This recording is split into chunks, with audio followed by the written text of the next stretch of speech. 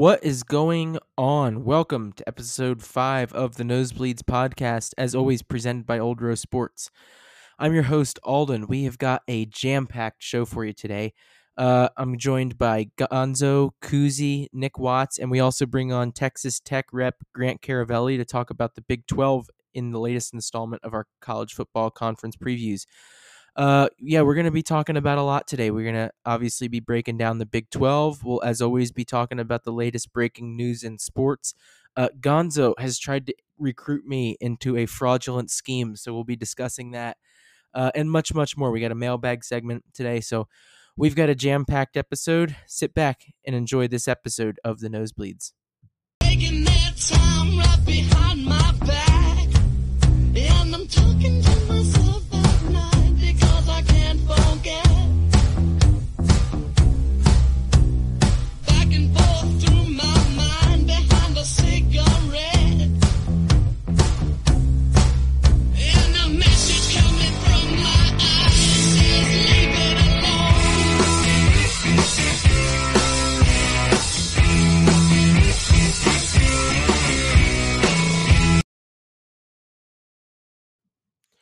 All right, we are back on the Nosebleeds podcast. I'm joined right now with Nick Watts and Kuzi, talking a little bit about what's kind of going on in the world of sports. You know, it looks like a lot of sports are getting ready to come back. Baseball's finally reached an agreement. NBA and NHL are now less than a month away from the start of games. The MLB spring training starts in just a few days, so it's an exciting time to be a sports fan. Glad sports are coming back, but I'm getting a little bit concerned. You talk about international players having to come over and they're having to I guess quarantine. Cases are rising again, so I'm a little skeptical, I guess is the word, about these starting on time, but it is exciting. It looks like we're going to at least hopefully get some sports back in America hopefully soon. So I know like in the NBA they have to do that because there are a lot of international players. So yeah, I think anytime you have to take a flight, from international flight, you have to quarantine for at least 2 weeks. I'm going to be interested for both MLB and for the NBA. I know exactly what's going to happen is there's definitely going to be like a rise in cases on one team, and then some guy's going to spot one of the players out at the strip club, and they're just going to link it all back to that. Yeah. And they're just going to be like, what the fuck is going on right now? Because there's definitely going to be interesting because the NHL's kind of having that problem right now where like they're getting ready to come back, but then I saw like 11 players on the Tampa Bay Lightning just popped a positive. So I don't know how that's going to work. Like if a whole team tests positive, like do they just like cancel their season or like not let them play for 2 weeks? Like I don't understand how that's going to work because it's inevitably going to happen. Yeah, I mean, the problem that they're going to have to face is they're going to have to decide whether they care or they don't care about COVID, because at the end of the day, you're seeing even at the college level, NBA teams, and I'm sure it'll happen with MLB and it happened with NHL, all these people are going to test positive for coronavirus. So these teams are going to have to decide, the leagues are going to have to decide, like, do we care about it or do we don't care about it? Because people are going to get positive tests. And there's just nothing you can do about that. So either you take it as like a legitimate threat and like, we're not having a season anymore, or you just say, fuck it, the show goes on and we're going to risk our health to go play sports. I think go ahead. Everyone cares about coronavirus again. I feel like we just took a month off of not caring about it. Now everyone's like, what happens if a player dies? And I'm like, oh my God. Like, the odds just of as that likely to die of the flu. Like, yeah, it's like, look, if we're gonna let coronavirus fucking rule our lives for the next year and a half, then yeah, just cancel everything. But it's like, hey, by all means, it looks like we're doing everything we can to make sure everyone's tested. If you're like test positive, you go into quarantine, and we move on without you until you're good. That's my question though, is because like. I mean, like I said, we saw it with the Lightning. It's happened with a couple college teams. Like, it's one thing. LSU. It's one thing if it's just like one player, but if like the whole team tests positive, then that means that they're not playing. So how is that going to work when it comes to like figuring out playoffs at the end of the season? Like, if a team has to take off 3 weeks of games because all their players are in quarantine. Well, I'm just hoping that we get to the point by the time the season starts, like, all right, everyone's been tested for it or tested for antibodies. Like, we just get to the point where it's like Herd immunity. we're isolating. Yeah, it's like one person at a time we're isolating as opposed to like big groups of people. Yeah. I don't know how realistic that is or whatever, but that's how I think this works. Is it's just a couple guys at a time that, they miss a couple games. For football and baseball, you miss a lot more. But. Yeah, it's going to be interesting. I don't know. Like, I feel like I'm so nervous that not only like the major sports leagues, but the conferences and like in college sports, the schools are just going to like cave and like live in fear. Because my thing is like, I was looking, if you're under the age of 80, like your chances of actually dying from the coronavirus are like literally less than the flu. So I don't understand why they're like telling all these like shutting down all. Dude, these if you're under the age of 30.1% chance or like point, yeah. Well, I think college is a completely different story because again they're not getting paid, so you can't tell a bunch of people that are playing for free. But I bet they'd want to play. Like if you gave them the choice, I bet like all those LSU football players, I'm sure they'd love to play. They may or may not, but either way, it can't be up to the university on that. So if like a bunch of teams are just like, hey, we're worried about our health and we don't want to play, then they're going to have to say, all right, then no season. Versus for all the professional leagues, their players getting paid a lot of money. And so that'll be up to whatever the agreements are. And if the agreement is, hey, coronavirus or no coronavirus, we play, then they can do that. But it's going to be a lot different for college sports. Yeah, I don't know. I mean, it's a tough call. Like for the schools, they're damned if they do and they're damned if they don't. Like no matter what decision they make, they're going to get criticized for. So I feel like they might as well just go ahead and plan on having sports seasons. Like seems to be working out well in Europe with all the soccer leagues coming back and baseball over in Japan and Korea. They don't seem to really have any problems. Yeah, they also had much harsher like quarantines though. They really shut everything off for months and we kind of half-assed it. Yeah, well, I did it, and then we half-assed it, then we stopped, and now we're kind of doing it again, and it's like. Well, I know because I live an hour from Yellowstone National Park, and the major airport for Yellowstone's in the town where I live, and I still saw like at the height of quarantine, I just saw like plane after plane after plane flying in. Like I think Americans have a problem with not being able to stay home; they want to be out and about doing whatever they do. Yeah, I mean that's the other thing is like no matter what. You can only do so much. You can't like keep people under your thumb for 6 months? I mean, Jesus Christ. Quarantine started in February? Late February? March, because it was early March. Yeah. So we're on almost 4 months now of quarantine or semi-quarantine, however. And we're in no better spot now than we were like 4 months ago. Like the cases now are the worst they've been. Dude, This is the most meaningless 3 months of my fucking life. Yeah, it all feels like the same. I'm kind of interested to just see what happens. Like, I am curious to see if coronavirus or COVID gets worse. Like maybe it might evolve and become more deadly than it is. But as of right now, I mean, I feel fine with if I was an athlete right now, I'd be fine with playing my sport. And I think it's. And back to the point of Americans half-assing it, it's just hard to keep Americans locked in, especially because we're all just like fucking like arrogant pricks sometimes. Badasses. Yeah, also badasses, but just like, yeah, we're not a country. We're not a country. We're not a country to be tamed. So I think that's where a lot of it came from. Yeah.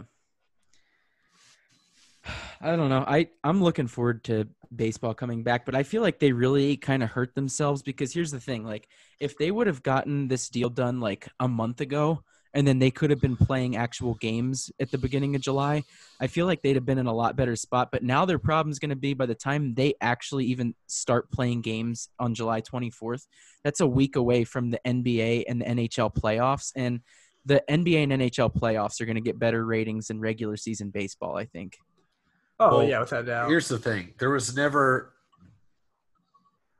never had any intention for anything to happen aside from what's happening right now. They weren't negotiating in good faith. they knew that they could probably wait out the players, and they were willing to just not have a season. So, all the original proposals, and now they're throwing it back on the players. Like, oh well, we could have gotten this started if you had agreed to this. We could have had more games. There were never going to be more than 60 games. They didn't want more than 60 games. They're taking a loss in revenue, but mostly they're just not going to make as much money as they usually do. But there was never any intention from the owner's side to make this work other than what's happening right now, which is literally it's this or nothing. So Yeah, the owners win, the players kind of lose, but whatever. I just feel bad because, like I said, I mean, I feel like if baseball could have started around the beginning of July, they would have had a month where they were the only thing on. Like people would have they'd have had the best ratings they've ever had, and now they're going to have terrible ratings. And especially when you consider that NBA and NHL playoffs have the big TV deals with ESPN and NBC and stuff, so baseball's not even going to be probably covered that much. I was kind of thinking, I was just thinking about this. I wonder if baseball could create throwing gloves so that way people aren't touching the balls as much. So it's if you're an outfielder or an infielder, the pitcher obviously wouldn't wear one, but I wonder if they could do that and so keep the germs off the balls. They were interesting. I saw that was kind of a discussion with tennis because tennis obviously has been kind of canceled worldwide. And then the number one player in the world, Djokovic, he doesn't believe in vaccines and stuff. So he was well, I'm just going to start my own tennis tournament. Turns out today he tested positive for corona. Yeah. But they were talking in the tennis, Joker touching the balls and stuff, that it was going to be a problem. Yeah, I know. I mean, for tennis is definitely a sport that you can play without getting that many germs around you. But I mean, if you look at what he did, I think it was 10,000 people were at his event. It was. Well, and he was going on tour to all these European countries and doing it. Yeah, so that was probably not the best idea on his part. I mean, I think if he could have just done this without fans, and I think it would have kept a lot of more people safe. So yeah, definitely a boneheaded decision on his part.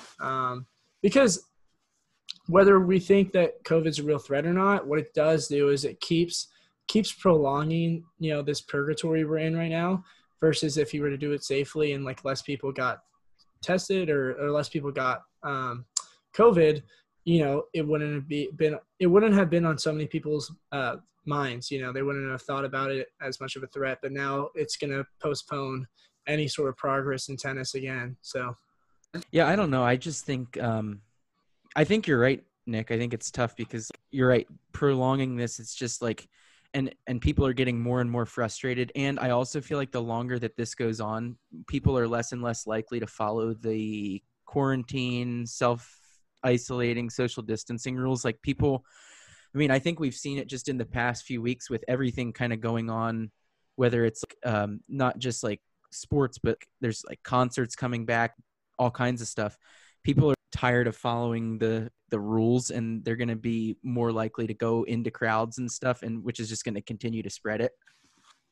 Yeah, I think I don't know what the answers are, but I mean, I've almost gotten to a point where it's when quarantine first started, I really, really wanted sports back, but now it's just become kind of expected not to have them. So in a sense, I don't even miss them as much as I did when it first started anymore.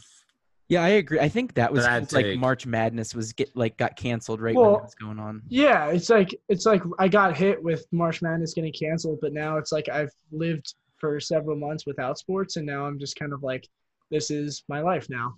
Yeah, but has it been tight or has it been fucking awful? It's been awful. It's been fine for me. I mean, I've been going out a lot. These have been the most forgettable months of my entire life, and sports has played a large part into that.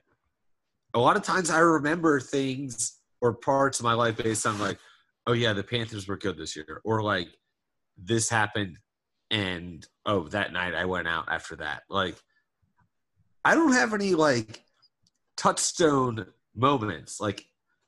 I played Call of Duty that night, and then I played Call of Duty the next night. And Kuzi, I agree with you. I'm wait, what the fuck have I done? I don't remember anything the last 3 months. It's all been the fucking same.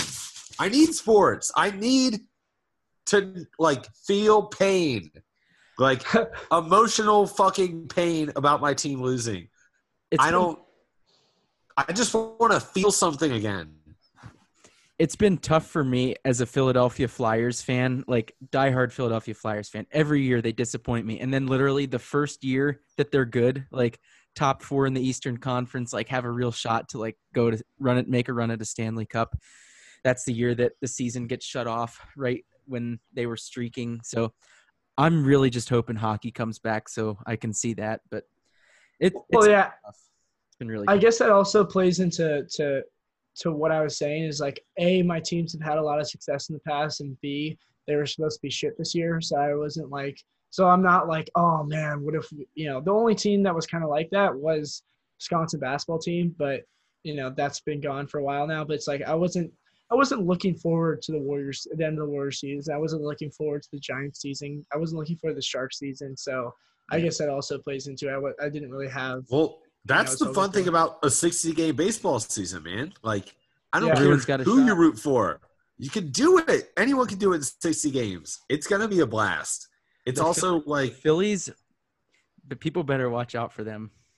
Man, I hope we get a really fucking weird World Series. Like, oh yeah, like the Mariners and I was about to say give me the fucking Mariners and the Mets. I was just thinking the Mets. I was like, give me just absolute bizarro world, weird World Series. I'm all for that. You know what I'm hoping to see when baseball comes back? I think we should have a running count on the Nosebleeds page. We'll update it of how many Astros are hit by pitches throughout the course of the 60 games. Dude, the Astros, they're chilling so hard. Yeah, they got off so no one even cares about, like, wow. But I think when baseball comes back, people are going to, like, remember it again. Barely. It'll get a third of the attention, maybe. Yeah. I mean, you think about what's gone down since that happened to now at this point. Like, yeah, people will remember it, but it will definitely not be at the forefront of people's minds. Yeah. I think kind of like going off what you were saying, Nick, like I think it was really hard for me at the beginning when this whole quarantine thing started, because March Madness is my favorite sporting event, like of the year. Like, yeah, the Thursday and Friday when it starts, I never go to class those days. I stay home and watch March Madness because it's on like all day and it's great. And like Montana's usually in it, usually get beat in the first round, but like we were getting ready to go to our third straight March Madness, so I was looking forward to that. It was tough. Yeah, no, I get that. I mean, that was definitely the case with Wisconsin basketball, just because we had a rocky start to the season, then we pulled off like 11 or 10, like a ton of fucking straight wins in a row, and we ended up winning the Big Ten, and so that would have been nice to see. But I know that it probably would have saved me for the disappointment, though. That's what probably it did. But either way, I'd give anything back to feel the disappointment, because I mean, when you're losing in a horrendous fashion, especially Wisconsin sports, it's still fun to do it with friends. So, yeah, I take that back for sure. That's the only season I really missed out on. All right, we're going to go ahead and take a break. Kuzi, thank you for coming on this week. We appreciate it. When we come back, we're going to be talking some Big 12 football in the next installment of our conference previews for college football. We'll be joined by Texas Tech rep Grant Caravelli, so that will hopefully be interesting. As always, it'll be me, it'll be Nick Watts, it'll be Gonzo. So stick around after the break to listen to what we have to say about the Big 12.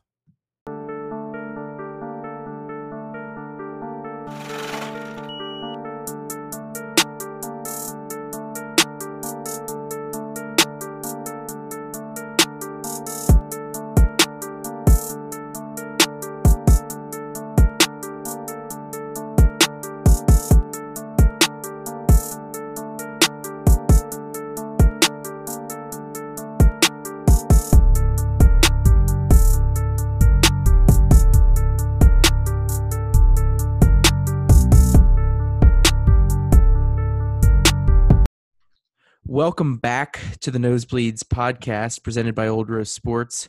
We're here with myself, Alden, Gonzo, and we've got Texas Tech rep Grant here with us today. How you doing, man?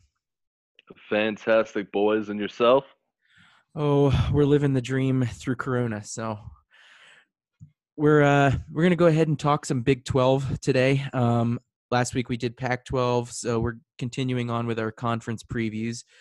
So we thought there was no better person to have on the pod this week than somebody whose team's going to finish last in the Big 12. So I mean, Oh yeah, that one. Look, I mean, it ain't great, but we're gonna do everything we can to maybe not get 10th out of a 12, Big 12. So I don't know. I think Tech has a better look than a few teams. I don't think we're the best. I still think we're a couple of years out with Wells coming in and kind of shaking everything up and getting his way back in there. But I mean, hell, we had a good recruiting class now, one of the best we've had in a couple of years.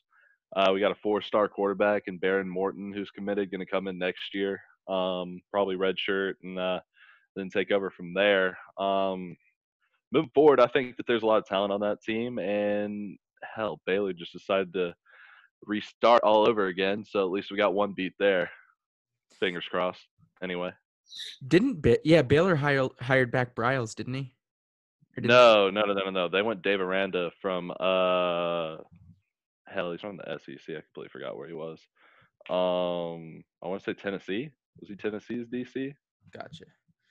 Yeah, no, I think it's going to be interesting. Like the Big 12 is always one of those conferences that I feel like that is LSU's DC. LSU's DC. That's going to drive people crazy. My fault. So sorry. Yeah, no, I don't know. I just feel like the Big 12 is one of those conferences where every year, I mean, I feel like Oklahoma's dominated it, but anyone can win it. It's like, like with the Big 10, like it's going to be Ohio State that wins the Big 10 every year, and the SEC, it's going to be, one of a few teams, but there's always like a Big 12 team that comes out of nowhere to surprise people. Like TCU's had some really good teams. I don't know. I just think the Big 12 could be very interesting. Yeah, and I think it's the same thing as every conference. I mean, every conference has their run of a title team for a few years stretch. I mean, except for the Big Ten, I guess, which Ohio State's pretty much ran for the past few years. But I mean, even Michigan State had its run. Wisconsin throws in the occasional what's up. Penn State's had a few moments. But I mean, the SEC, it's LSU's moment right now. Was Bama's moment for a while, was Auburn's moment before that. Pac has been Oregon, USC, Washington. Big 12's kind of in the same light where, I mean, you go back a while, it was Texas for a while. Then the Shorthorns got bad and stayed bad for a while. Then Baylor took a jump. Oklahoma State took a jump for a couple of years. I mean, they made it to a few of the big bowls. I think they played Stanford in the Fiesta Bowl maybe a few years ago. And then you have Oklahoma, who's got that team at, and whoever the hell is going to play quarterback for them, they're going to be solid. I mean, they're probably going to win the Heisman. Like we don't know who they are, but Rattlers. They got Spencer Rattler's going to come in and just completely run shit, and people don't even know who he is yet. It's crazy. Yep. Yeah, I don't know. Okay, so I got to ask, how many more years will it be until Texas is back? Because I'm tired of hearing it every year that Texas is back and then they just suck. Let me ask you this: how long do you think it is before coaches are allowed to bring their players to strip clubs? Because at that point, no, I'm kidding. But ask Rick Texas, Pitino, I don't know. Shit. No, Texas is going to be back for a while. Not back, but they're going to be behind the 8 ball for a while.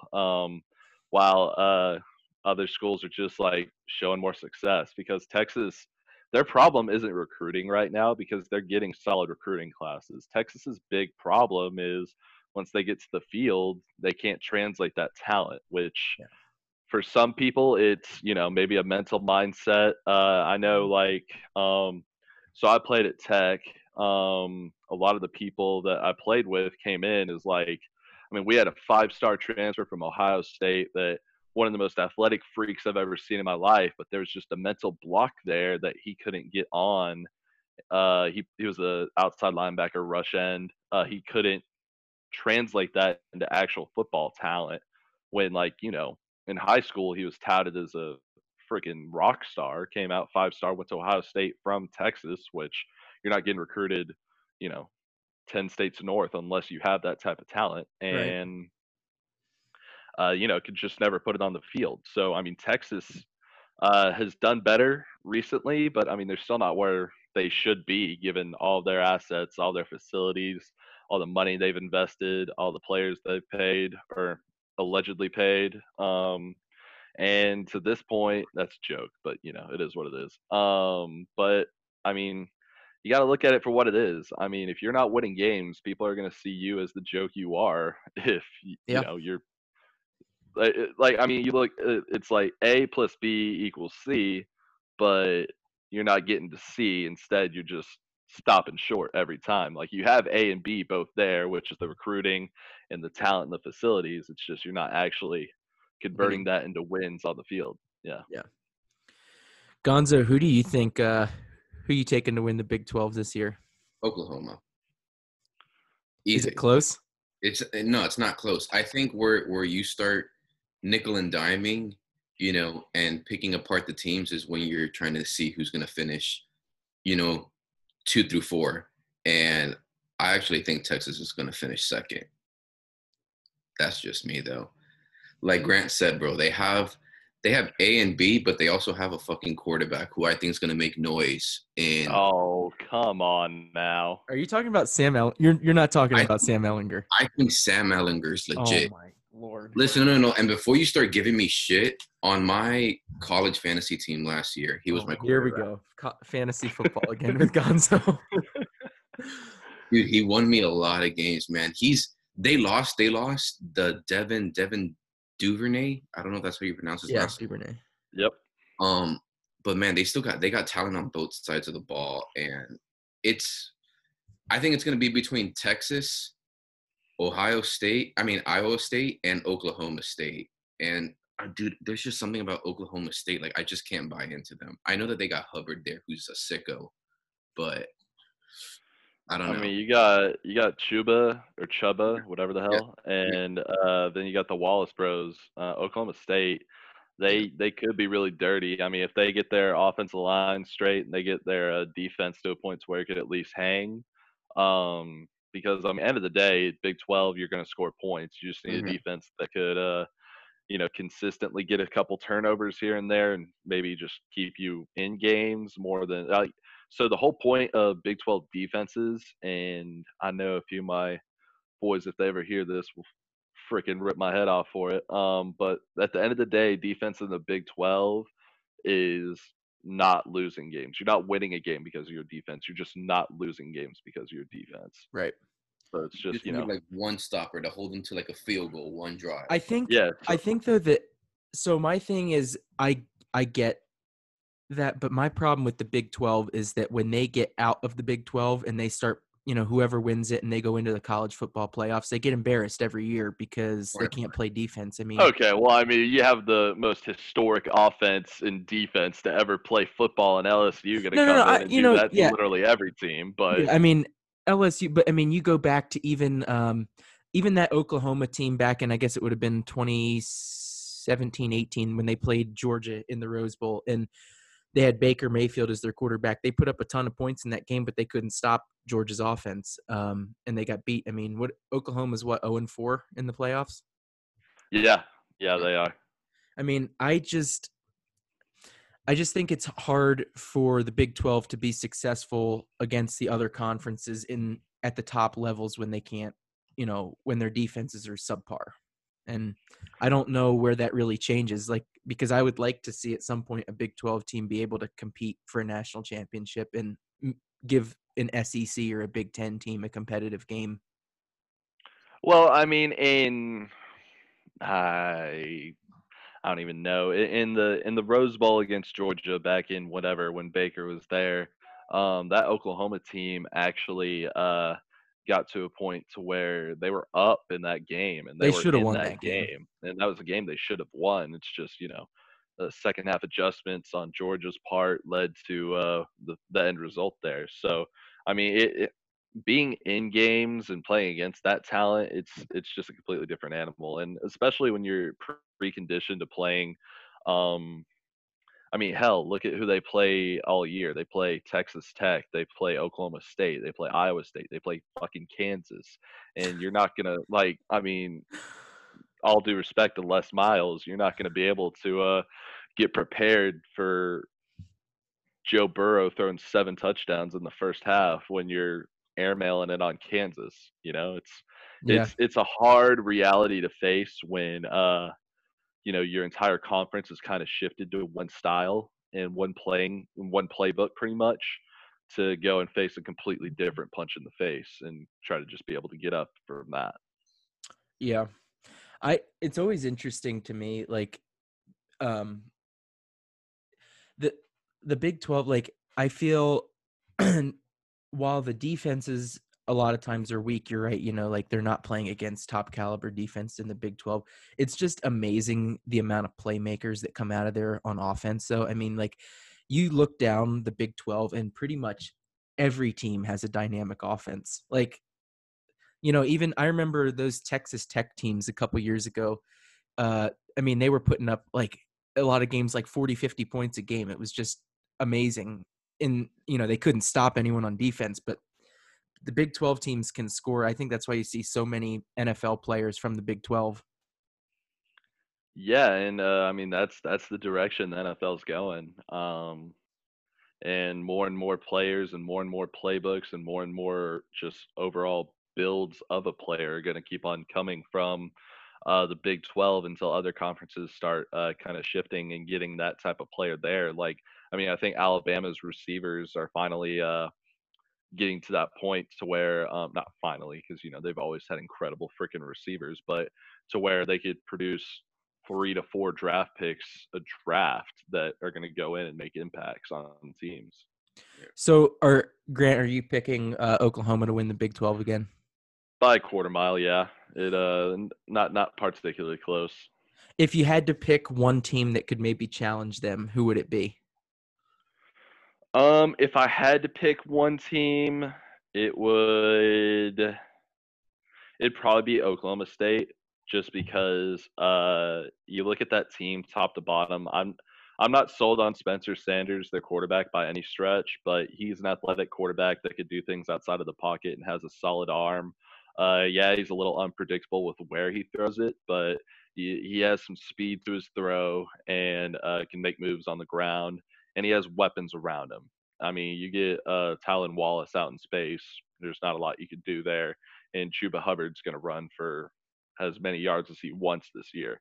So, I mean, you have a few things there, and the rivalry at Bedlam is probably, you know, just just as good a reason to beat Oklahoma as any other. So, I think that really gives Oklahoma State a chance. My only problem there is, I mean, say Oklahoma State does run the table and beat Oklahoma at Bedlam, they play again in the Big 12 Right. championship next week, and then Oklahoma probably wins that. They probably split because I don't. It's so hard to beat a team twice in football that that's why it's hardly ever done. That you know, just ruins everything. And at that point, no Big 12 team makes the playoff, and we give it to some scrub Pac-12 school. Yeah. I don't know. I feel like everybody kind of like looks down on the Big 12 and the Pac-12 in a lot of cases, but I think that a lot of the reason is that they're so competitive. Like the Big 10, like there is no competition for Ohio State. Like there's other good teams, like Penn State is good, Michigan's decent, Wisconsin's good, but there's nobody to challenge Ohio State. Like Oklahoma is the best team in the Big 12 every year, but they have close games. I mean, they really should have lost to Baylor twice last year. So, I Yeah. mean, I think the Big 12 is just a lot more even, and that's why it sucks that if you get 1 or 2 losses, out of it. So, Yeah. I mean, I tough. disagree with that aspect a little bit because, yeah, what you're saying is true, that it is more competitive. But let's say the Pac 12. you know how like they're pretty evenly matched and you get a couple losses, right? Mhm. Let's say like a Washington team. I think the Washington team is going to translate better to the playoffs than, you know, Oklahoma State or a Texas team in terms of like defense and hanging with But they the can't Clem. score. That's the Yeah. it's a catch-22. Like we've Yeah. seen that before, like where Washington made the playoffs, played against Alabama. Alabama still got their points. Like I think they put up 35, and Washington only scored, I think, 7. Like, Yeah. I think Big 12 is going to be, it's just more fun to watch. Like I remember I was in the gym and I was just glued watching that Oklahoma playoff game last year. Like I was, you know, blown away. what do we think? Could LSU have put up 100 on Oklahoma last year? I think they could have. Oh yeah. Yeah, very much so. It was just a matter of Big Dick Joe wanted to. Like it Yeah, was, I would have loved to have seen that. That'd have been incredible. dude. I mean, if there was anything missing from his season, which there wasn't, it would have been that. Like just to drop 100 on somebody In the playoffs. Yeah. Yeah, man. In the playoffs. I Oh, think goodness. I think people are sleeping on Iowa State too. I think they're going to be They're good. My only problem with Iowa State is that you can't win with just a quarterback. I mean, if he's Cam Newton, then maybe, but Brock Purdy isn't Cam Newton. And Brock Purdy is amazing, but once again, he's not Cam Newton. And the rest of the team has holes everywhere to a point and to an extent to where you can't really succeed beyond that. They're going to make some noise. They might get an upset here or there, but good God, it is hard for just one guy to carry a team to victory. Like, I mean, you go back a couple of years to those Texas Tech teams you were talking about with Mahomes. Mahomes is maybe the best quarterback to ever play football. In his third year, people are at least having that conversation. He's at least in the conversation. He's only 3 years in. He's won and one MVP. So far, he's about had as good of a career as you could have in 3 years, especially considering he only played 2 of them. Anyway, he set the record for most yards single-handedly in a game ever, where he put up like 900 by himself and still lost. I mean, shit like that happens, especially in the Big 12. And if Purdy is, going to try to have a season like that, he's got to have more than just himself. Yeah. Well, I'm reading here that they have this tight end, Charlie Kohler, who they think is going to challenge for All-America honors. Supposedly they have this running back, Breece Hall. I don't know anything about him, but he's a rising star. And Tariq Milton, who averaged like 21 yards a catch last year. So Kohler is a fucking dog. That dude's just bigger than everybody else, and I think he actually translates well to the NFL. But the rest of them are just, you got to say something good about everyone on a team. Yeah. Yeah, like I haven't heard of any of them, but from what I'm reading here, they have talents. Oh, look who's on. All right, Nick. So we're just like kind of going through the Big 12. Yeah. What's your take? Who do you think will win it this year? Oklahoma? Is that the consensus? Yeah, I'm thinking Oklahoma. I don't think Texas is ever going to be back for a long time. Long time. But that's just my personal opinion. Oklahoma just has the recruiting. They have the players. Who they have is isn't their quarterback that guy Rattler, Spencer Rattler? Yeah. Yeah. So he'll probably win the Heisman. So he looks like he's going to be really good. As far as the rest of the Big 12, I think Baylor without Rule was their head coach, right? So I think without him, they're going to be in trouble. And just looking down on it, like I think the rest of the Big 12 should be like solid. It's just that there aren't a lot of teams that just in general in the conference. So there's only going to be like the only team that I think is going to stand out is going to be Oklahoma this year. We'll see if Texas can turn around. Obviously, they always seem to have some decent recruits, but Herman just hasn't been able to show the consistency over the last couple of years. They're going to be playing LSU again. We were just talking a minute ago. Gonzo's a simp for Sam Ellinger, so. Bro, what the fuck is Gonzo wearing? A Corona mask. That's like, have you seen the movie The Lovebirds? No. All right, you should watch that movie. They wear a bunch of that. It's like a new movie with like Kumail Nanjiani, and and Issa Rae. Either way, they wear that shit in the movie. Like, not those two characters, but like there's some weird shit that goes on there. But you like Sam Ellinger? Is that what you said? Yeah, I think he's a dark horse for Heisman. Like everybody's here writing Spencer Rattler, and I'm like, bro, this guy hasn't even played a full game as Bro, quarterback. if you think the Heisman's going to be anybody other than Trevor Lawrence or Justin Fields, you're crazy. I'm not, Or Spencer Rattler. but I'm saying dark horse. Like his name's gonna be in the conversation, though. It's not like everybody's gonna forget that Ellinger existed. No. Like, that's not what I'm saying. Ellinger's name will always be there, but that's because the media's dick is all the way down Texas's throat, or vice versa. Just repeatedly just pumping each other.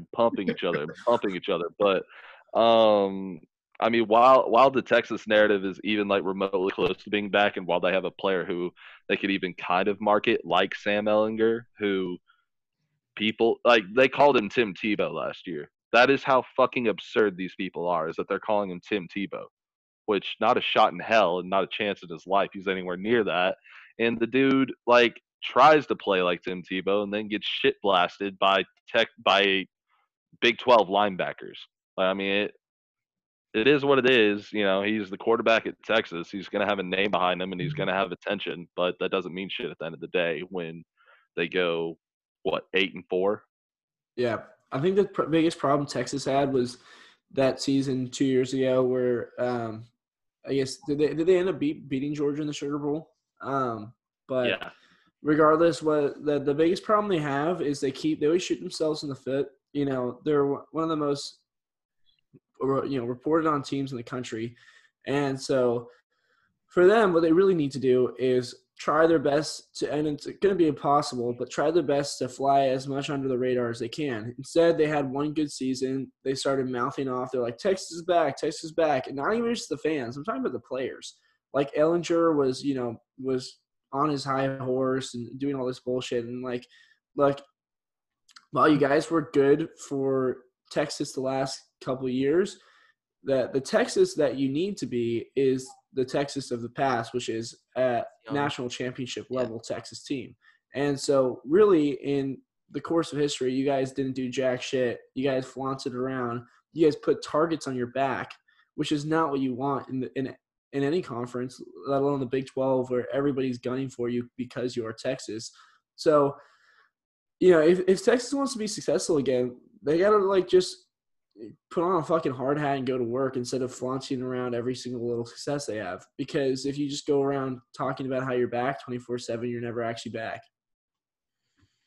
Yeah, I mean, that Texas team, I guess it was 2 years ago when they I think they went to the Big 12 championship against Oklahoma, ended up in the Sugar Bowl, won the Sugar Bowl. That was a good team, but you're right. I mean, everybody was saying Texas is back. Well, they still lost the Big 12 championship. They didn't win their conference. And, I think that their standard of success has to be higher than, just going to a New Year's Six Bowl. Like, if they want to actually say they're back, they got to prove that they can make a playoffs or at least win their conference.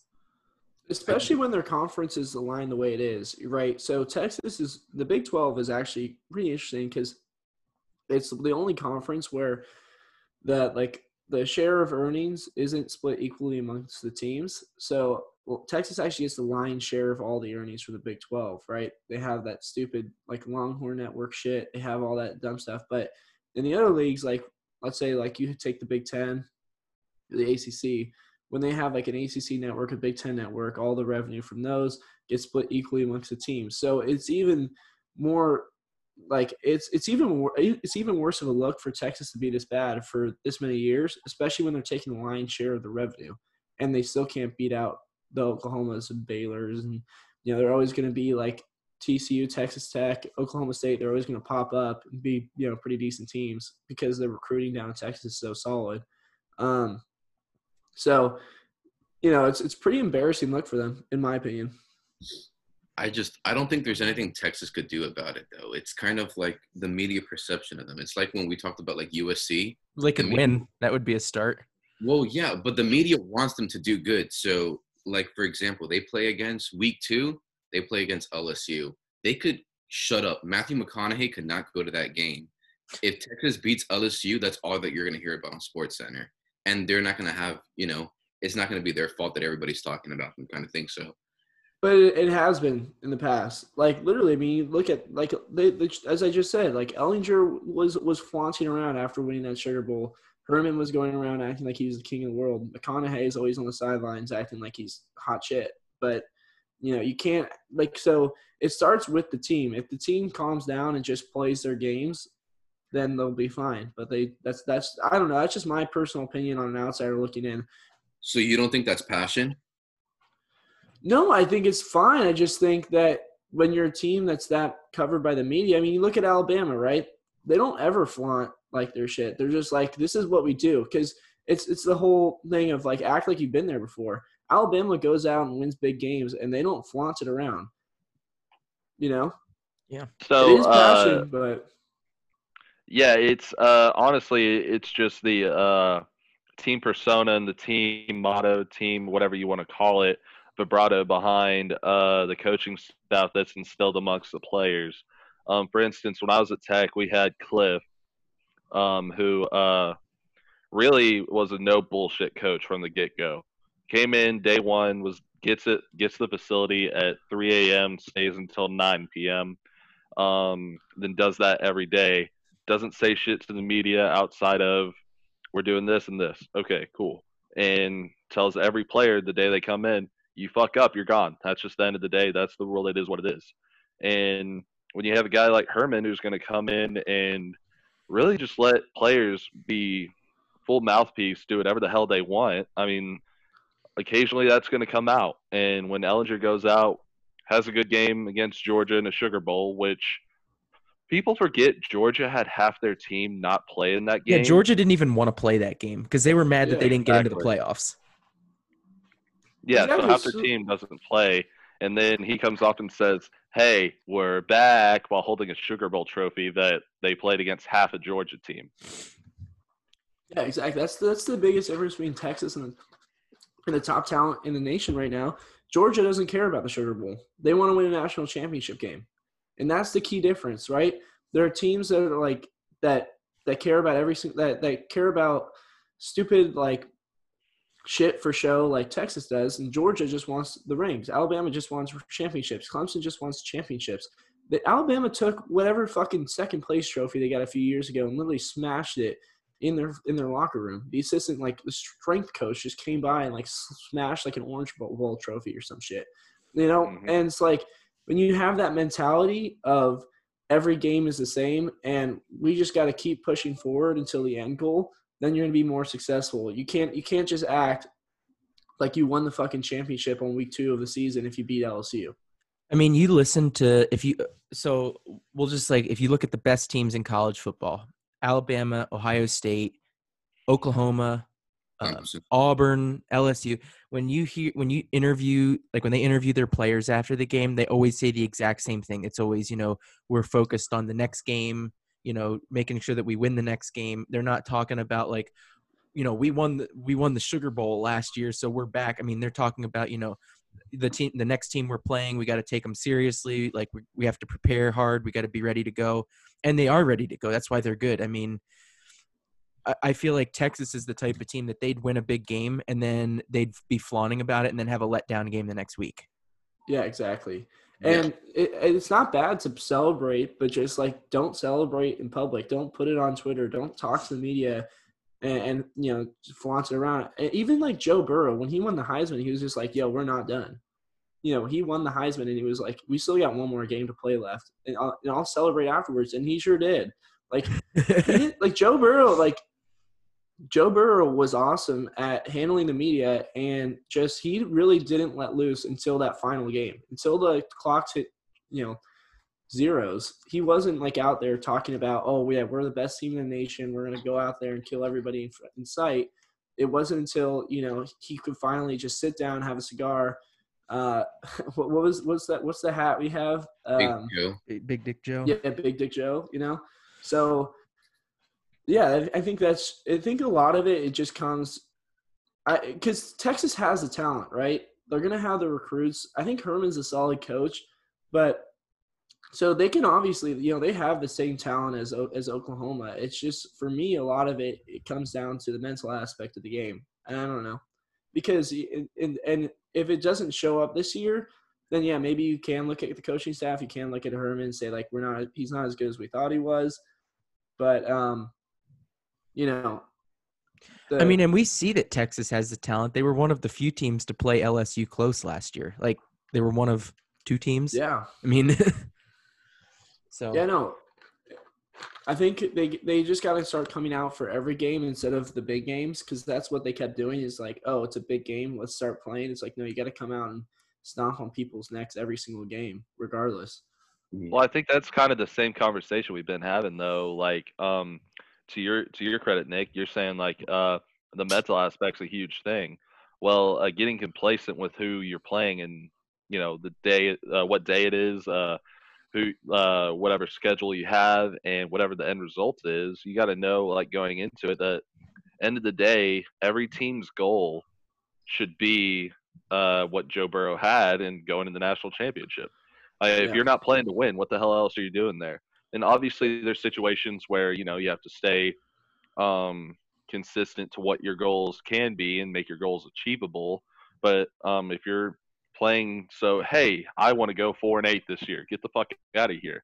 And Texas's standards have to be higher than everyone else because they have that pedigree and they have that background behind them. And believe it or not, I hate myself for saying this, the burnt orange means something out here in Texas to people. People live and die with that, and it's more of a religion than some religions out here. I mean, it just is what it is. And if you're playing just to say, hey, we won a Sugar Bowl, okay, get the hell out. You don't deserve to be here anymore. You don't deserve to be the coach of this team. And that starts from the coaching staff and works its way down. Like, so obviously Texas Tech, is what it is. Didn't have the best team. We were there though. Cliff painted on the door to our locker room. You walk into the hallway, right? And then there's this big like wall and then the hallway. On the wall, he had our entire schedule painted on the wall. And then past that, he had the playoff dates and then the national title date. Tech has no business being in the national championship. Well, we had Pat Mahomes, maybe. But at the end of the day, we had no business being in the national championship. And we still like have that on our mind every day as we walk in the door. I mean, and that's coming from Texas Tech in Lubbock, Texas, not billion-dollar Austin, Texas, with all the facilities, everything, all the money they have. Yeah, I think also that Sugar Bowl would have been like a lot like better if it was a stepping stone, like if they improved from that to like the next year. But they went from the Sugar Bowl to what bowl game were they in last year? I don't even know. Like the Alamo Bowl or something. Yeah, like if they would have taken a step in like further and maybe like won their conference or gone to the playoffs, then that Sugar Bowl would have meant something more because it would have been like a stepping stone, but they are going in the wrong direction. You guys just love shitting. What's that? Not that I was saying that you guys just love shitting on them, man. Shit. It's honestly not me shitting on them. It's honestly not me shitting on them. I'm just saying they should be better than they are, and I think a lot of it just comes from their like I guess like their personalities and as I was saying, like just the mentality down there. But yeah, you guys are talking about them in comparison to like schools that are competing for national championships, like the Alabamas and the Clemsons. Well, they should be. They should be. But this whole segment, we're talking about if they're going to be able to compete, in the Big 12, and I think that they can, even with that mentality. Well, but the thing is, it's like it's a different bar for Texas rather than, I don't know, say TCU or any other team in the Big 12. Any other team in the Big 12, yeah, they can walk away from a 10-4 season and say, wow, we had a great year this year. Texas can't walk away from a 10-4 season and say, wow, we had a great year this year, because as Grant says, it's just like what they mean to the state of Texas and what they mean to college football in general and their history and everything behind Texas. They can't just walk away from a 10-4 season and say, we did good, because that's not what they used to be. That's not what they are. And at the end of the day, the problem is the past 5 years, they've had one recruiting class outside of the top 10. And when you have that much talent coming into that school, you have to set the bar farther than what you would if you're a Iowa State or a Baylor or a whoever the hell, you know? Yeah. Texas is one of those teams too. I feel like, they are the type of team that can have a big win, but I just don't trust that they will have the consistency to week in and week out not have a letdown game. I was talking about that last week when we did the Pac-12. Somebody commented when we did our picks that they said that I should have put some more respect on Arizona State, and I said I think Arizona State's going to be good, but I don't think they're at the point where they're going to be able to put together 12 games consistently and not have a letdown game. And that's where Texas is. They might win a big game, but they're also going to have a bad loss or two somewhere on their schedule. Yeah, no, and I don't disagree with you. I don't think it's out of, the realm of possibility that they beat LSU week 2. Well, LSU isn't going to be as good. LSU lost a lot of talent, but I could also see them winning and then losing to, Texas Tech or West Virginia or some shit like that in a bad loss. Yeah. Yeah, I just remembered that Les Miles is the coach of Kansas. I don't know Kansas is back. Kansas, Les Miles I feel like he got it rough. Obviously Orgeron was a much better head coach, but I feel like he was never really that bad of a coach. Regardless, I was just I don't know. Sometimes you get the right coach into those teams, especially Les Miles. It sometimes works and sometimes absolutely does not. And it's been happening in the Pac-12. We talked about it with Herm Edwards, Chip Kelly, who was the other one? Kevin Sumlin, where these coaches try to revive their careers at smaller programs. So I'm just curious to see what goes on in there. My hot take of the week: Kansas will be back before Texas is. That's actually what I was about to ask. At what point? Actually a good question. Do you think Kansas makes it to a bowl game or Texas wins the Big 12? What comes first? Oh, Kansas makes it. I think Kansas makes it to a bowl game probably within the next couple of years. You guys can go exactly. No, you guys can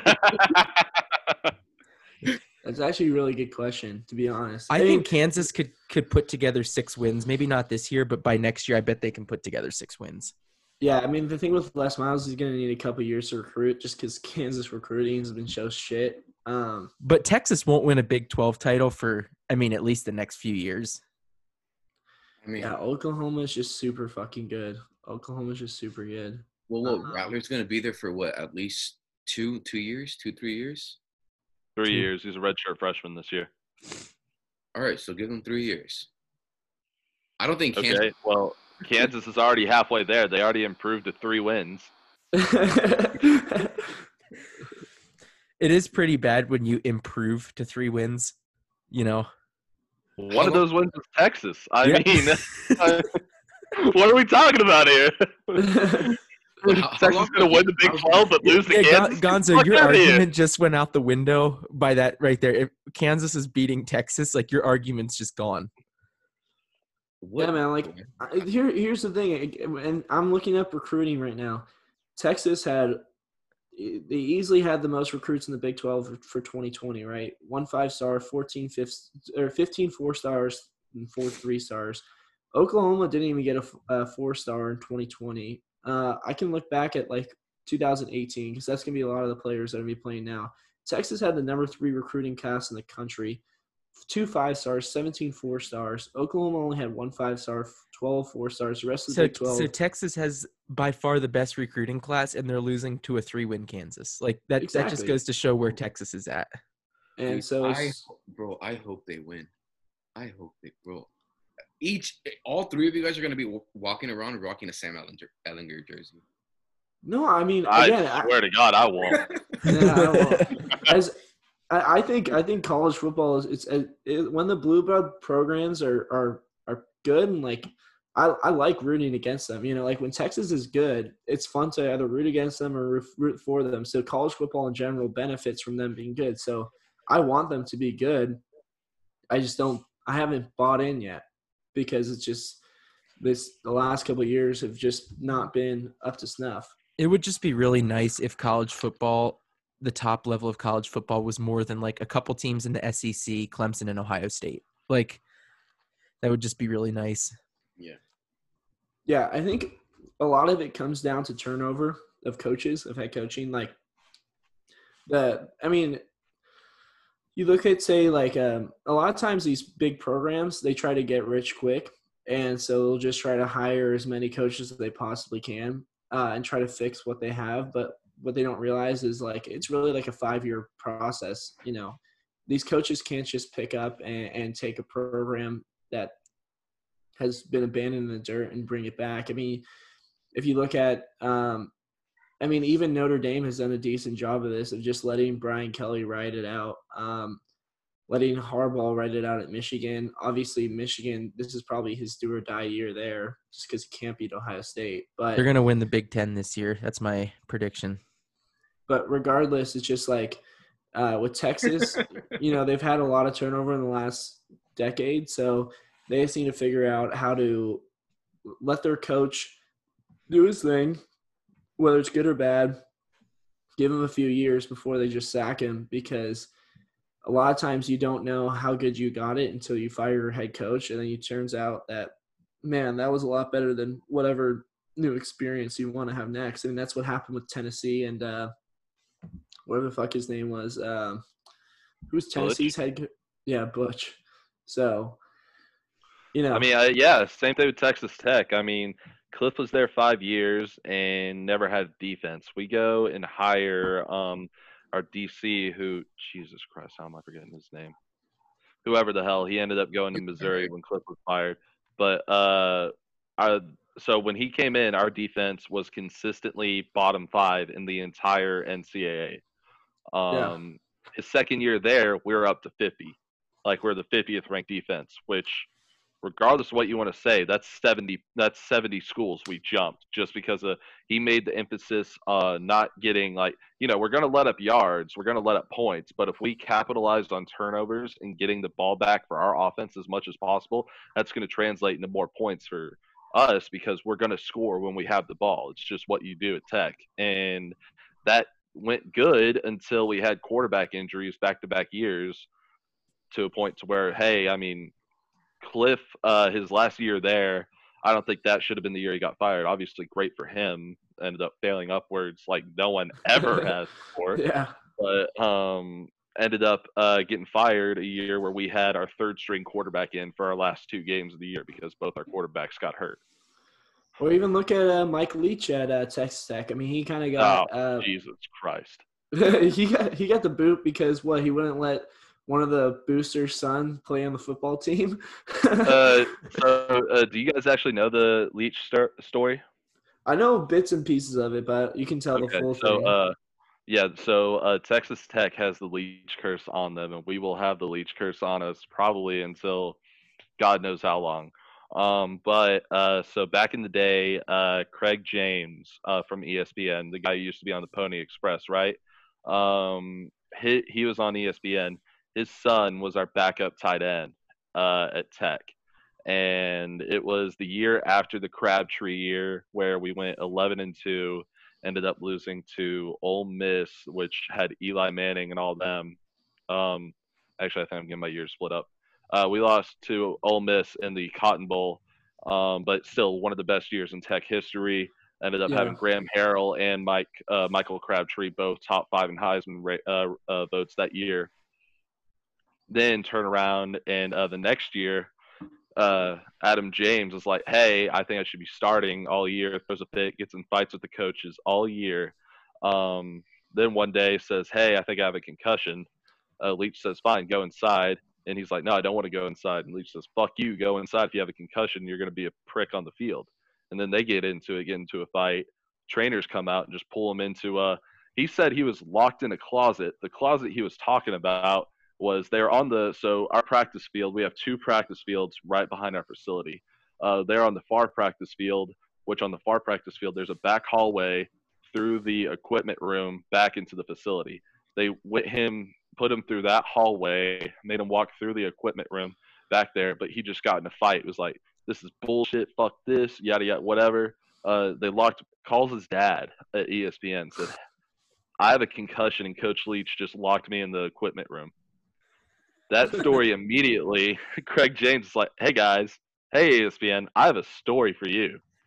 Let me get on the air. They're like, go for it, son. Go for it. He was like, Mike Leach just locked my son who had a concussion in the closet. It's like, no, like, hang on. So Leach had just gotten an extension from Texas Tech that year. That was like 5 years, however many millions of dollars. It made him, which brought his salary to more than the president of Texas Tech as a whole, like the president of the actual school. And he didn't like that. He didn't like that he was being overshined. Immediately fires Leach on the spot. No investigation, no anything. Leach was just fired, blacklisted, said he had a breach in contract and didn't end up paying him out any of that money that he was owed for that year or the remainder of his contract, which had a firing clause in it that he cites, which still allows him a portion of that money, didn't pay him shit out of it.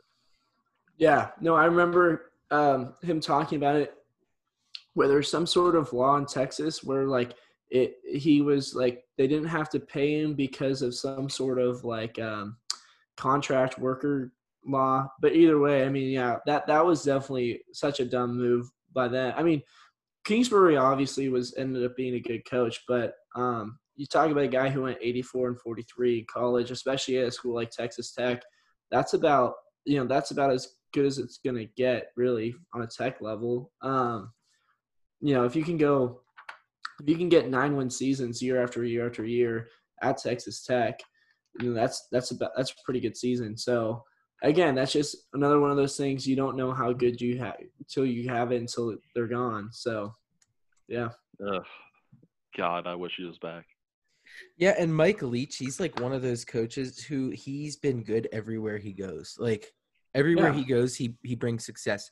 Washington State, Texas Tech, he's going to do well at Mississippi State. Like, we'll see. I mean, the guy's just a winner.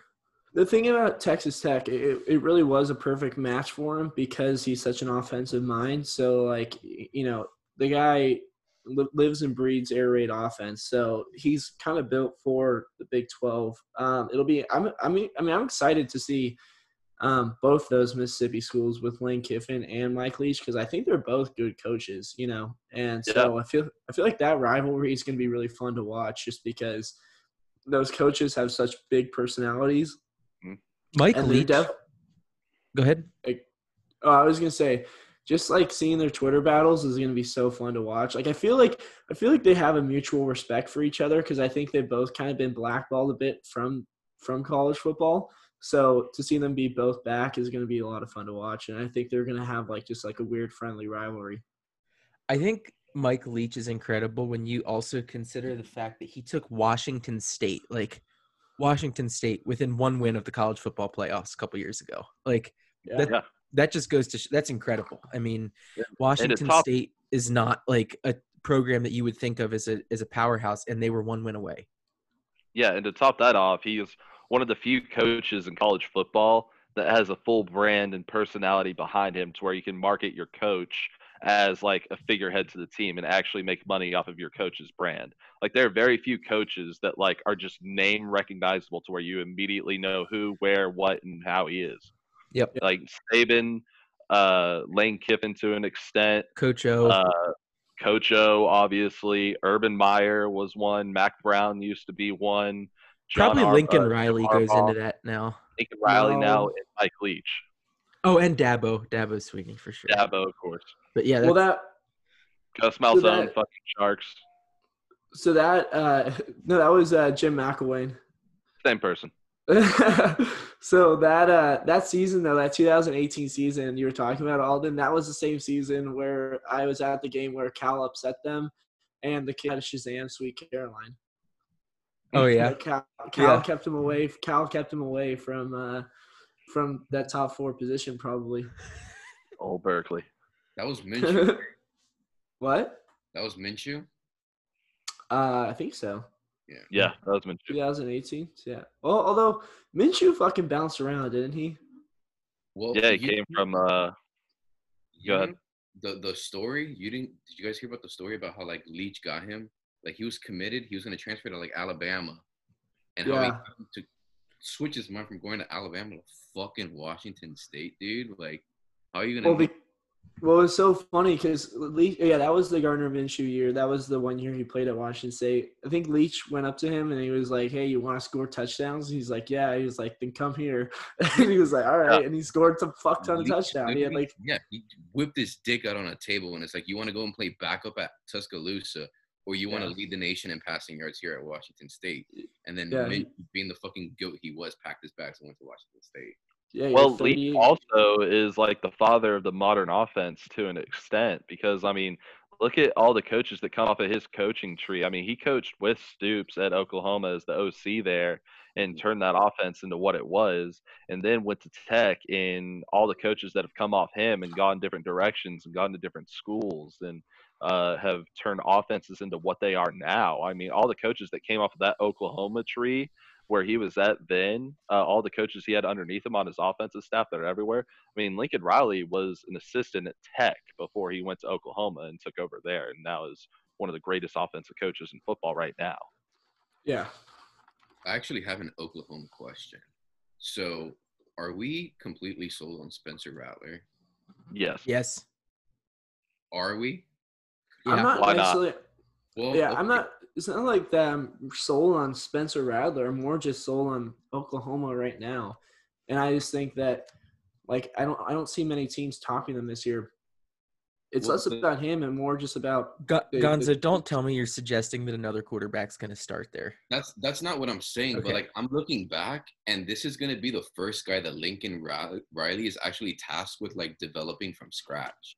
Because you got Jalen Hurts, you got Kyler Murray, you got Baker Mayfield, all were transfers. You know, Spencer Rattler's the first guy that just walked into Oklahoma as a freshman. You get me?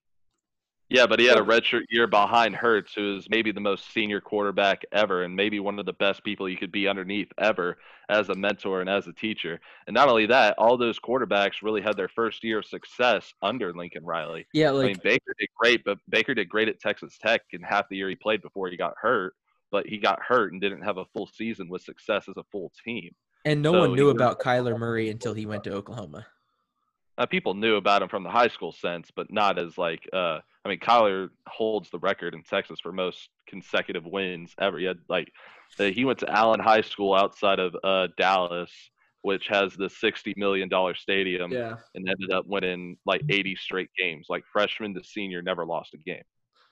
No, yeah. I just mostly just have faith in the coaching staff there, and then also just the players around them because of their recruiting status. So I think like if you put a quarterback in there that's that can do his job, and I don't know, from what I've learned from Spencer Rattler, what the tapes I've seen of him, he seems like a really good quarterback. So and it's less that I guess it's also more that I'm less sold on Oklahoma as a team than I am like not buying the rest of the competition in the Big 12 as competitors. Like I'm not buying Texas to compete as much with them.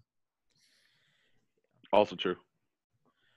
All right, we can probably go ahead. I think we've thoroughly covered the Big 12 now. So news came out yesterday from Adam Schefter that said that the NFL is planning for on-time training camp and on-time start to the regular season. And the source that Schefter had said that he is certain that NFL season is going to be played and it'll be played on time. So that's a little bit of good news, I guess, especially when we see what's going on with college, and who knows if the NBA is even going to happen. I see 16 more players tested positive today. So, yeah, I mean, I don't want to be the Debbie Downer, but it's like we're taking one step forward, only to go two steps back. We're just gonna say like, oh, we can say as long as we want, like sports are gonna be back, but at the end of the day, people are gonna start testing positive, and then they're just gonna say like, oh, we gotta reassess, we gotta reevaluate. So, I think the NFL will happen though. Like I really do. Yeah, we gotta stay positive. Like in terms of like COVID years, the start of the NFL season is like a lifetime from now. Yeah, not only that, with the MLB already the players agreeing to a season happening there with enough time out from the MLB start to the NFL start. I mean, if they're even considering having the MLB there and having NBA season as a whole 3 months before NFL would even think about starting, I mean, surely there's enough time there to have a plan worked out and in place to where the NFL can come back. And you're forgetting about how crazy for money Roger Goodell is, to an extent to where the money that they would lose from TV deals alone Hmm. would be astronomical and nowhere near allowed for the NFL not to start. Well, In I some was capacity, talking. football will be there. I was talking with Grant a little bit before we started recording about this. I mean, the NHL, they're in a similar position because they were originally they were not going to finish out this season. But then NBC, that's who they have their TV deal with. NBC basically in the contract, if they didn't finish their season, NBC wouldn't have to pay them like anything to broadcast the games next year. So they were saying now we have to finish the season because we can't afford to like give NBC a free year of broadcasting our games. So I think like a lot of these professional sports feel like they almost don't have a choice. They have to do it one way or another just in terms of the money from the TV deals. But what happens if people just start getting positive tests? Well, that was kind of where I brought it up earlier. You know, it's one thing if like one or two players get it, but if like a whole team starts testing positive, it's a problem. I mean, it's going to be interesting. I know at the NHL draft lotteries tonight, Gary Bettman said he's going to talk about it. But I know Goodell, he was talking the other day. He said that he knows that players are going to test positive, but they have like good plans in place. But you made the point, Nick, you know, it's going to happen where like someone's going to go to a strip club, get it, and then infect the whole team. Yeah. It's going to, you know, unless you are like isolating the players, I don't know. It's going to. Because the thing is like, you know, like these players will have to be like, it's not even quarantining then once they get positive tests. All these players have to quarantine now, like ASAP, because if they're not quarantined, like you want to go in there hoping that everybody is testing negative, like everybody all going from the players to the coaches to the physical training staffs, like, and that's a lot of people. That's got to be how many people do you think are going to be involved with NFL games? It's probably Several thousand. 200, 300 people a team. So a couple thousand people, all those thousand people have to be completely negative, right? So it's why don't they? want the I season- have a proposal. Why don't they just like infect them all now, get it out of the way, and then we'll be good. I agree with that. But it's like, I agree with that. But also at the same time, like the media would just fucking go after them. Like, because let's be honest, just, like the NFL players, as strong and as healthy as they are, like they're not gonna die from COVID. Like, Yeah, but then you also have the players that like are at like high risk. So like the James Connors and shit like that. Like you don't want to just. It would just be a huge public relations nightmare. I'll just say that. I think they should release the bats. They should put them all in a room, release the bats, get it out of the way. Well, all I need is Roger Goodell has a giant bat signal in the sky. It's like, release the bats. We're live. We're going. Wait, they gotta get wait, what was his name? Shit, I'm looking him up right now. Just give me a sec. Tom Crean. They gotta get Tom Crean out there to release the bats. Have you guys heard that story where he like released the bat in the locker room because like he had some big pregame speech for Indiana back in the day and like released the bat. He's like, you guys gotta play like bats today, and like, they let a bat out in the locker room and just flying around. Yeah, no, I think that's what we need to do. We just need to release the bats, get everyone infected. They'll all get over it. Like maybe one or two will die, but it'll be a sacrifice it'll be worth it. And then we'll just get on with the season. Oh, even better way. Just get Anchorman 2, get Champ Kind's chicken place that serves fried bags. Yeah, there you go. Exactly. Just have Ron Burgundy go Chicken to the cave. Is this live bat? Chicken to the cave, actually. Yeah, no. So I'm setting my expectations pretty low. I think the NFL season will happen, but at the same time, like we thought for sure that everything was going to be fine by now, and then now a bunch of people are testing positive, and things are. Well, we also, as a nation, did the worst job we possibly could at following.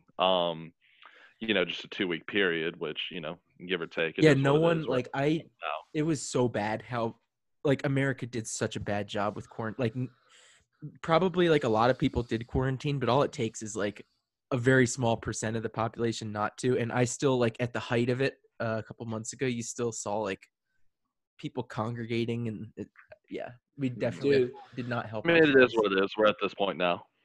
Madison just got fucking rocked because like these Yeah, six I heard like girls, 6 yeah, girls knew they had it and still went to the bars. they knew they had positive tests, and then there's this bar that so we have a bunch of bars obviously, but this one bar, it's called the KK. It's like probably the most renowned bar here, and the KK just decided, you know what, fuck all these social distancing restrictions, fuck the capacity rules.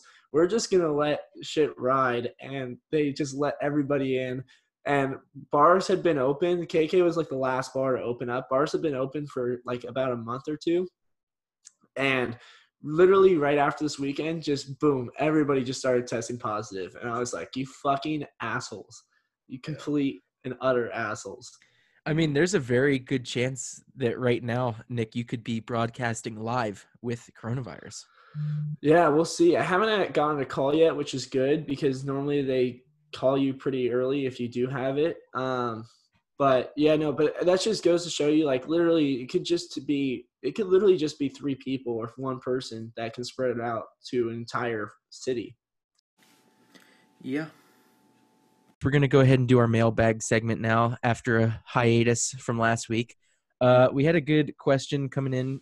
We got some respondents. We put it up on our Instagram page. What is the most creative way to smuggle booze into a football stadium? So if anyone wants to go ahead and start off, I'd love to hear what you guys had to say.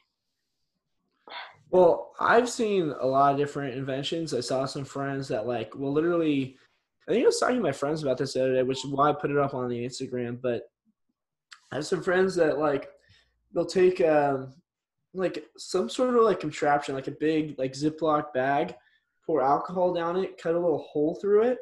Oh, and then just. Well, it's like, so I guess so actually what they do, they cut off the top of a water bottle, right? So it's just like the nozzle of it. They cut a little hole in a big gallon bag of Ziploc. They put the top of the bottle into the corner so you can screw it off. You have a little nozzle. And so basically you can put you tape the Ziploc bag to your chest and then take the nozzle and unopen it, squeeze out, and then put it back on and then tape it back to you. Or not tape it back to you, but just put the cap back on. For me, and it basically, I would say the most amount of booze, I just basically would take, sometimes during Wisconsin games, take as many plastic shooters that I can find without any metal on them, Mm-hmm. and put those in my pocket, but basically just nothing metal. And then also the other thing I've done, which I probably do here, but there's also this other trick where you could take 2 water bottles. You cut off the top to one of them. You keep that. You empty another bottle, take off the top to that. You boil the little cap part, and then it's fully sealed. And you just put vodka in the water bottle that hasn't been crushed, and then you put it back on, and boom. Yeah, I've seen that. Call me old-fashioned, but I just prefer the flask in the boot. I think that's a great call. I like going to Montana because you just bring it in, no one cares. Do you guys have metal detectors? No. Yeah, that's what I thought. They have people with the wands, wanding you down, but a lot of times it's students, so they don't care at all. Same. Yeah. Same. They have the wands, and they do go hard with the wands, but they're never gonna get your foot, and Yeah. Now, Gonzo, this has got to be tough for you because no one even goes to the FIU games, so you can't even really blend in. No, yeah, and the FIU tailgates right now are such horse shit. I mean, FIU has tailgating. Oh yeah, dude. It used to be epic, but then shit's gone down the last couple of years where you can't even walk in with glass bottles and shit right now to the tailgates on campus. And if you do walk in, it has to be like below a certain alcohol percent. So it's not fun, but it used to be. When I go to FIU, it's more traditional. I get fucked up and then I walk in maybe with a flask, nothing too crazy. The I guess the most out of this world shit that I've seen is like when I've gone to like Hard Rock to go to like I forgot if it was a Dolphins game or a Hurricanes game that somebody got. We have them down here. They're Publix, but I guess it's like Subway up there where you literally get like a foot long bread. Open it. Oh. Dude, and then they fill it up with like 2 water bottles. They close the sandwich, wrap it back up, and put it in there in the wrapping, and you walk in like that. They let you take food into the stadium? Yeah. Huh. Yeah. Yeah, well, I do have to mention, so the West Virginia rep, Jason, he sent in a picture of him at, I guess, a West Virginia game. I have to give him credit. It was pretty creative. He It was like suicide bomb vest, dude. Yeah, dude, he made like a suicide vest out of beers. He just like taped like at least a dozen beers to his chest and like covered it up with a huge trench coat. Like, first of all, I don't know how that doesn't get like flagged in the first place. Like, Yeah, obviously, that's what I was he's gonna say. smuggling Like- stuff in when he's wearing a trench coat into a football game. Like, dude, there's- yeah, that must be some West Virginia shit. But like, that would definitely get flagged almost immediately. You walk into Camp Randall, and it's just like the metal alone would just cause up a storm. I mean, like this is basically. I never understand why college stadiums don't sell booze there. Because like they're gonna make so much more money, and also Didn't I see the SEC is gonna start?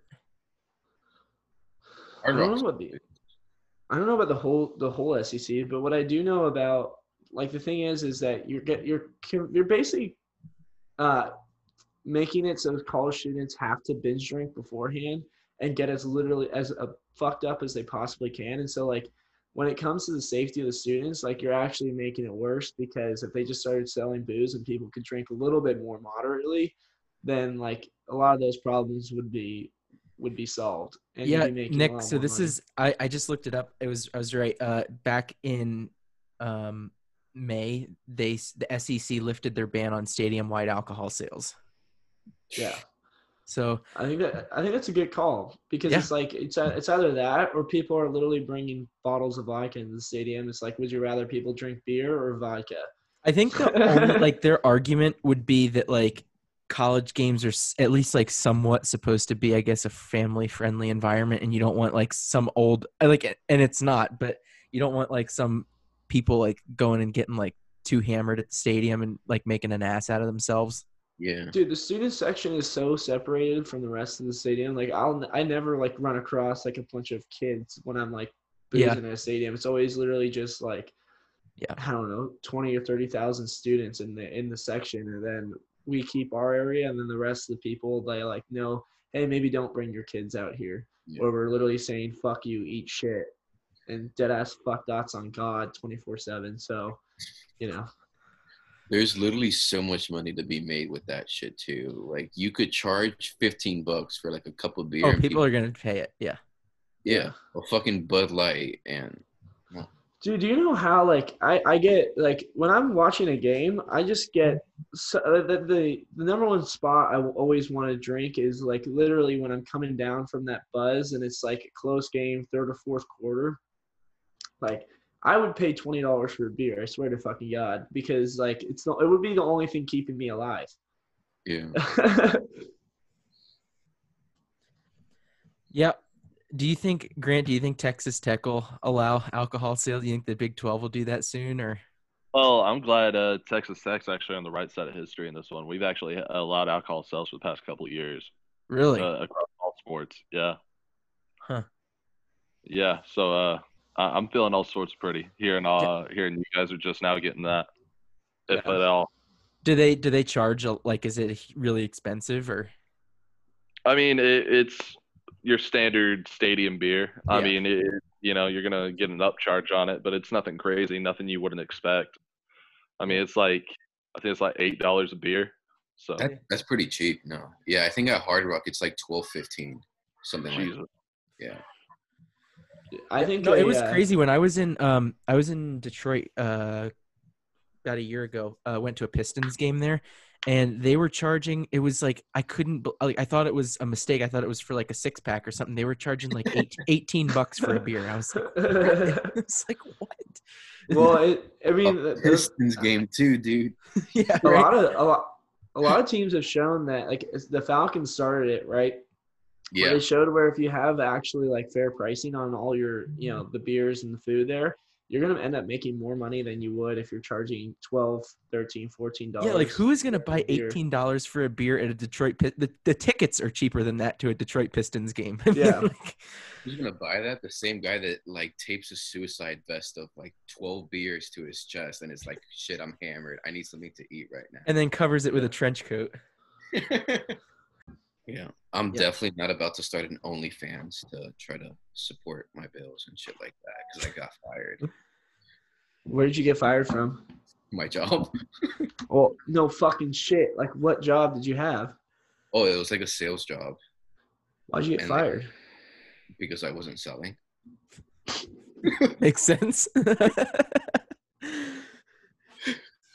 What were you supposed to sell? So it was like getting like renovations done to like their house. Hold on. I gotta tell a story about Gonzo. So he sells like he works for like a construction or a remodeling company, and he sells these renovations. So he sends me the link to this like review on like Home Advisor or something. He's like, bro, I need you to fill out a review for me that says like I did a good job or whatever. And when I get to the thing, it's like asking me to like put my address and like how much the cost of the work that he did on my house was, and like the date that it was and like what they did. And then at the end it was like, we can like file legal action against you if you like lie about this. And they're like, you'll be getting a phone call within the next 10 days to confirm that the information you put is correct. Jesus. I'm like, Yeah. Gonzo's trying to put me in the clink for a review. Yeah. And then after all that, Alden had the balls to be like, bro, I don't feel comfortable doing this. Like, okay. Yeah. I would say the same thing. What the fuck? I think I ended up doing it, but I put like a fake name and fake address and fake phone. So it's probably going to come back on you because I think I put your name in it, Gonzo. No, yeah. Actually, yeah, I put my brother's phone number. Like, I made up a fake name and I put my brother's phone number, and they called and they asked follow-up questions, and I was like, yo, this shit's pretty legit. So that's probably why you got fired. How long did you work there? 2 months. Nice. That's a good tenure. All right, so yeah, that's probably as good a place as any to go ahead and wrap it. So we'll wrap the podcast up there. Grant, thanks for coming on this week. We appreciate it. Make sure to go ahead and give us a follow on Instagram at Nosebleeds. DM us any mailbag questions or topics, stories, whatever you want. So yeah, we'll see you next week. Thanks guys for listening. Good things. All we need, good things, good things, good things. Tonight we go all night long. We party like Post Malone. Don't tell me to go. Yeah, we are never ever going home tonight. Ain't nobody kill my vibe. Don't tell me to go.